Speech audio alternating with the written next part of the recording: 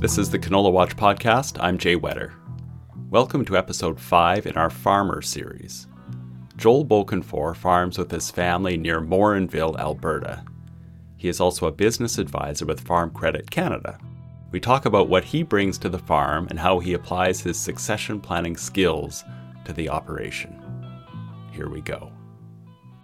Yeah, so we're a century farm close to Morinville, Alberta, place that my dad, my uncle, my aunt were raised, my grandma kind of continued on from there. And they've grown in the area, lots of family close by. And largely been expanded by my dad and my uncle as they've kind of built their business. And we grow hard red spring, CPS wheats, canola, obviously, yellow peas, barley. What is your role on the farm? So I'd say, these days, a business partner, help market grain, look at financials, operate all of our equipment. So I don't know that we have defined roles. We each kind of take turns doing things at different times, but there's definitely things we're better at. And than others, technology generally falls in my hands.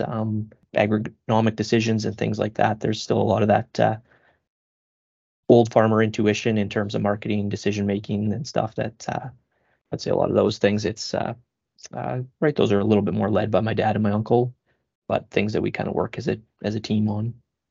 You said technology is your thing. What are some of the ideas that you've brought to the table that your father and your uncle have given serious consideration? Whether it's improving guidance systems or field mapping or things like that can aid in decision making, I would say. So things as simple as the wires are disconnected in the display unit or in the monitors, right? That doesn't have to be a call. We can rewire it and figure things out.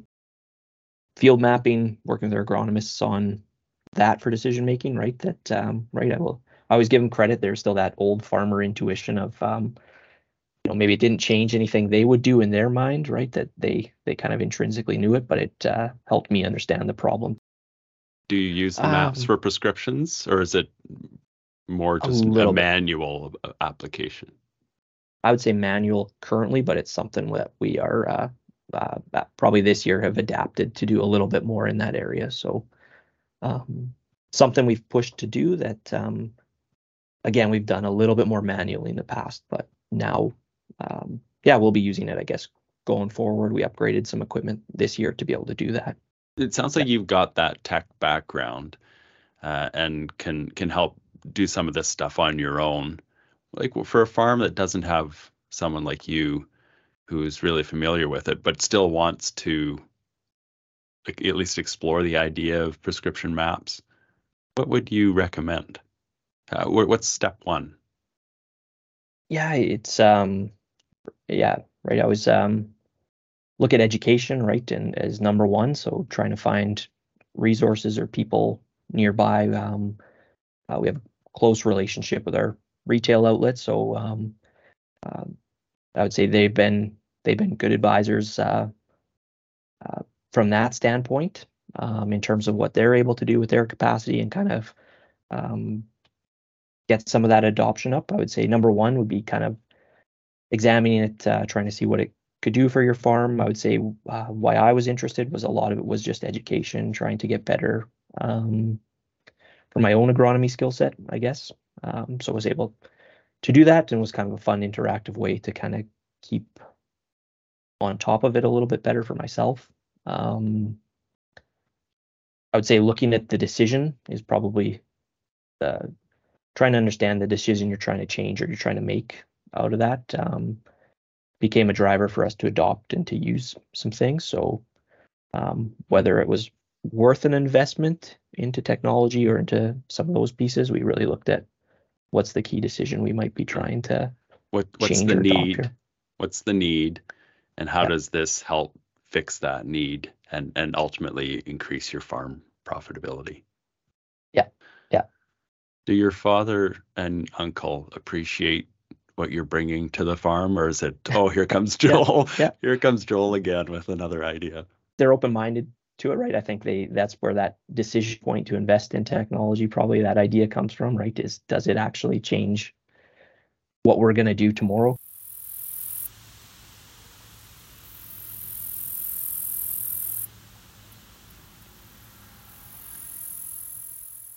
Let's talk about your off-farm job. What is it?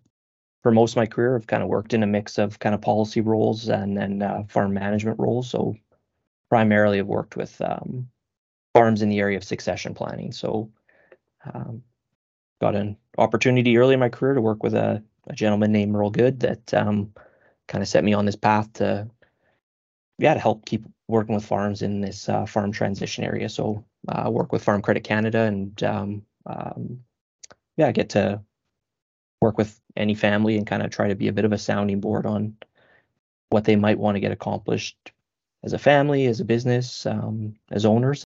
Yeah, at this point, I've been lucky to chat with hundreds, if not thousands, of farms about from a higher level what they're trying to get accomplished. So, Are there any trends or common issues that show up in these succession planning discussions? Obviously, I'm not going to ask you to get into all the detail because that's many podcasts. But what is there one or two tips you might have in terms of your experience? Some of the big trends, right, is a little bit of number one, I guess, is a lack of process a little bit. So I'm a big believer in good process gets you to where you want to go a little bit. That you can't always control how everybody else shows up in as a family, but if you can control the process, how you're going to act, what you're going to commit to in it, generally, I would say that is what you're trying to get accomplished. Just to say process doesn't mean much to the average listener. So what would be step one in the process? Like find an advisor to walk you through this? Yeah, it might be find an advisor, right? I always say if we're not sure what we're going to do, right, that means we've got to get educated, right? So there's a ton of resources out there. Sometimes those can be overwhelming. So trying to find an advisor, starting to think about your process as a family a little bit. How do you build shared goals together? How do you talk about tough issues together? How do you stay consistent at that is kind of what it boils down to, so that that people don't feel left out or excluded from things. And they can be simple, or I've seen incredibly complex ones. It's kind of what's going to work for you as a family. So yeah, I like the point on advisors, collecting information, and trying to determine how you're going to keep meeting as a family and discussing those things. So what happens if you don't plan for succession? The odd time, it's perfectly fine, but got the benefit of working with people at different stages all the way throughout. So I've gotten to meet them, when they're 65, 70, and they're maybe just getting the farm now, and there's been no plan. And it's right, almost all the time, it's caused a pretty big rift in the family. People make different decisions when parents are 90 and they're just transferring the farm, right? They're going to make a different choice. Do you remember those Prince Charles memes that came out when the Queen finally died, and Charles in his mid-70s finally got to take over, and there was all those memes about the relationship or how that related to farm succession planning. Yeah, exactly, and that happens, right? So it's something that, like, I always remember, right? It can really set a business back, or it can really hurt a family too. So it's something that that's where, right, that push for, I know process is a loose word that gets used a lot, or a cliche word, but that's where you're kind of trying to get to points where you can make decisions together and move things forward. And there's 1,000 ways to do that. But yeah, but the process about involving all members of the family, even the non-farming, and just say, okay, this is what we're thinking. What do you think of this? And what are your goals? And do you really want to be working for me, the father, until you're 70 and then finally take over the farm? Anyway, so the last thing I want to ask about this, Joel, is, how some carpenters, their house is the last house that they ever work on. How is it on your farm? Are you pushing the conversation fairly aggressively, is not the right word, but proactively? Yeah, I would say it started proactively, right? I would say not, never wanted to be seen, right? I mean, those that old adage, those that teach can't do, right? So it is something that I think it levers itself into both, right? That I always share with people. Um, it's easy to talk about with other people, right? But then when you do bring it back to your own things, right?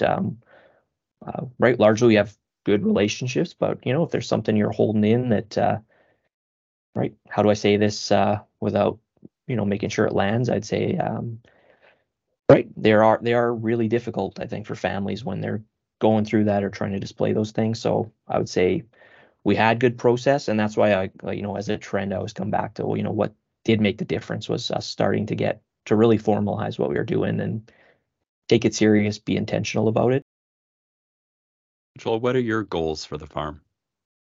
Prioritization is probably a big goal, right? When you're working off farm, when you're doing both, education and learning has been a big goal all the way through. So my number one piece there to keep growing into was, enhancing my agronomy skill set, um, learning from, that farmer intuition that exists in the senior gen a little bit, right? Trying to adopt, what the things that they've taken on has been a big goal, and building equity is a goal. So I do have some firm goals around, where I'd like to be from an equity standpoint, and building that. A big goal that, right, has probably happened recently has been, and as I call it, that partner, right, advancing more formally into a formal ownership process. So that's where, right, in the last few years, that's something we've transitioned into, fairly substantially. So continuing to make progress on that. What And do you mean by formal ownership? previously, we were probably more in a model where we farmed somewhat, um, independently, but together, right? So we had land that each of us farmed individually, through our own companies or things like that. But we decided, on a process that we would kind of uh, go through something that would, allow us to farm in one entity together, and farm kind of everything together. So formal ownership, I guess I kind of look at as a path to, right, working your way into equity, to building equity and kind of eventual, right, full ownership of the company, um, and a path to, right, kind of define what our business relationship was going to be as we go forward.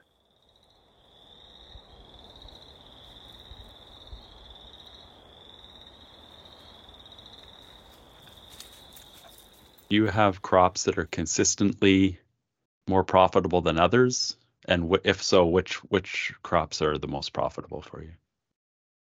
Yeah, so for us, canola has been, especially the last couple of years, has been the big driver around profitability. And lots of them, we've had good years, and our hard red wheat still seems to be, like we still seem to get fairly strong yields relative to CPS. So hard red still.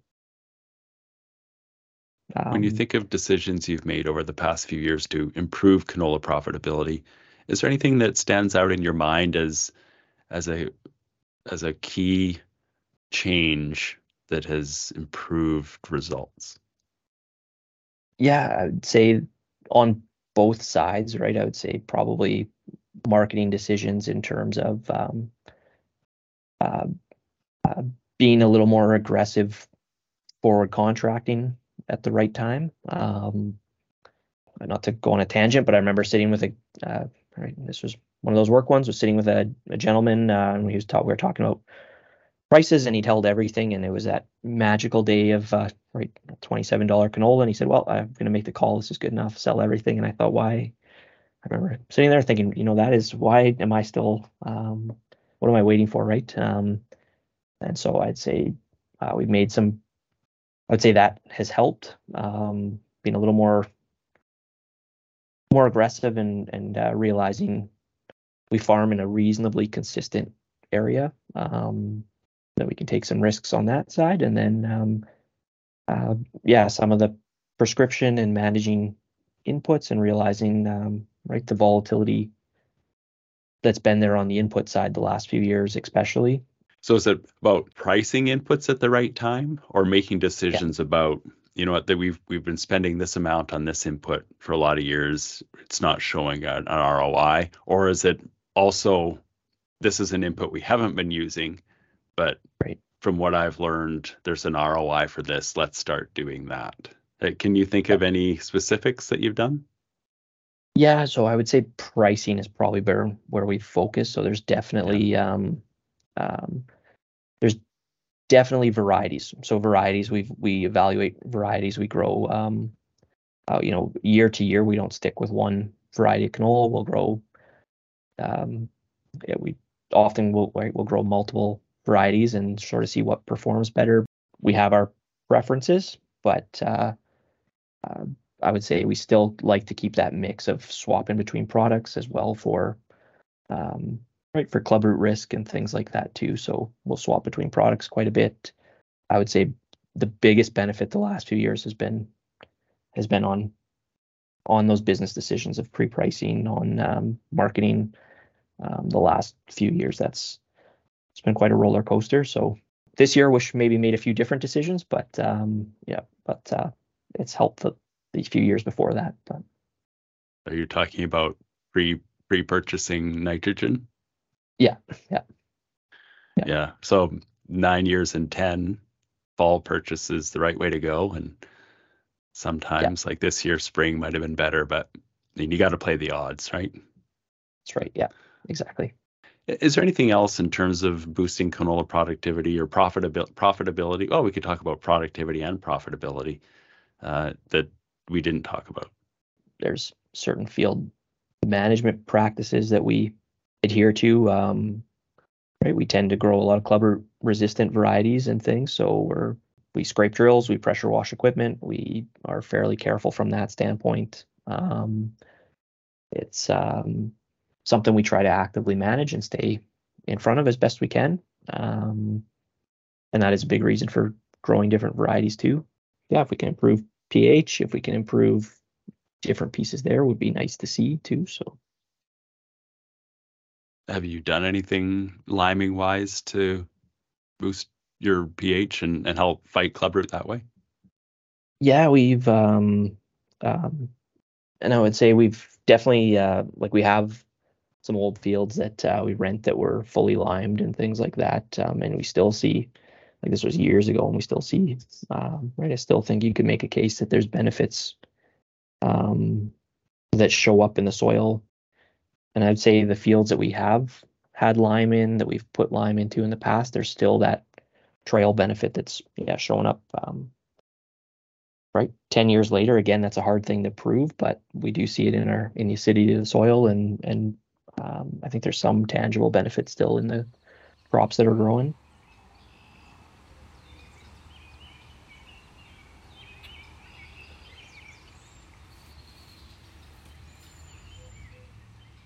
Okay, we're going to go on to this Jay's envelope of inquiries. Now I'm going to pull Okay. a Yeah. random question here.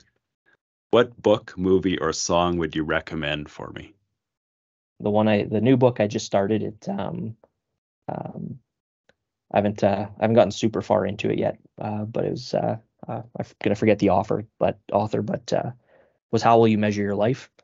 A little bit. It was a um right. So again, right, uh, we talked about off farm work, but I always get into these philosophical conversations with farms as they're trying to evaluate, what right, their life's work and things like that. So it's something that has some interesting themes. I think that I try to borrow, try to share. What's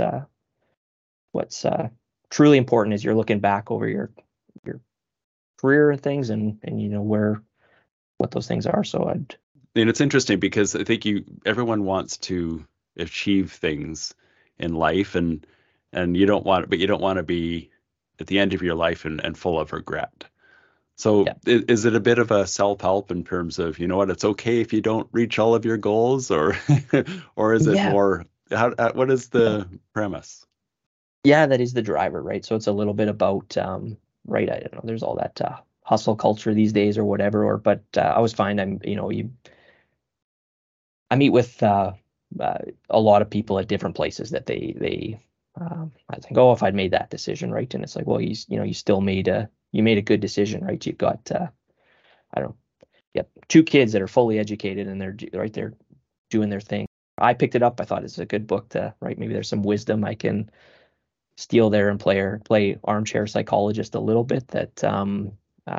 But it is that premise of how do you define what those goals are that you want to focus on? What's truly important?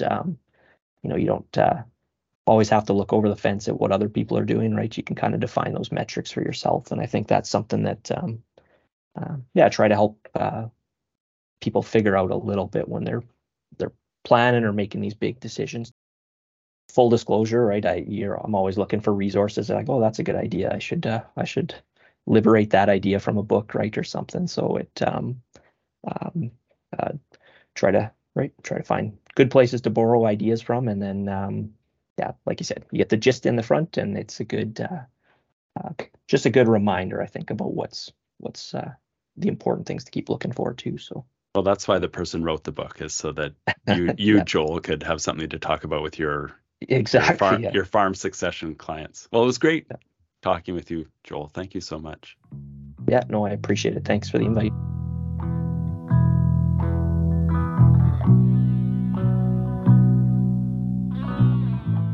Joel Bokenfohr farms at Morinville, Alberta, and is a business advisor with Farm Credit Canada. The book he's reading is How Will You Measure Your Life?, a New York Times bestseller by Clayton M. Christensen. Joel Bokenfohr says you can find tons of resources for succession planning, but you might start with an FCC video event series called Your Path to Farm Transition. In episode 1, Joel partners with Anessa Good to deliver a presentation called Is Your Farm Transition Ready? How to Plan and Prepare. Find the video at fcc-fac.ca or on the Farm Credit Canada YouTube channel. Canola Watch is an agronomy service from the Canola Council of Canada, with support from the 3 prairies-based canola grower organizations, SaskCanola, Alberta Canola, and Manitoba Canola Growers. At the core of Canola Watch is a timely agronomy email with regular updates throughout the growing season on pests, weather, fertilizer management, and other topics. If you are not already subscribed, please sign up at canolawatch.org. This has been a Canola Watch podcast. I'm Jay Whetter. Thank you very much for listening.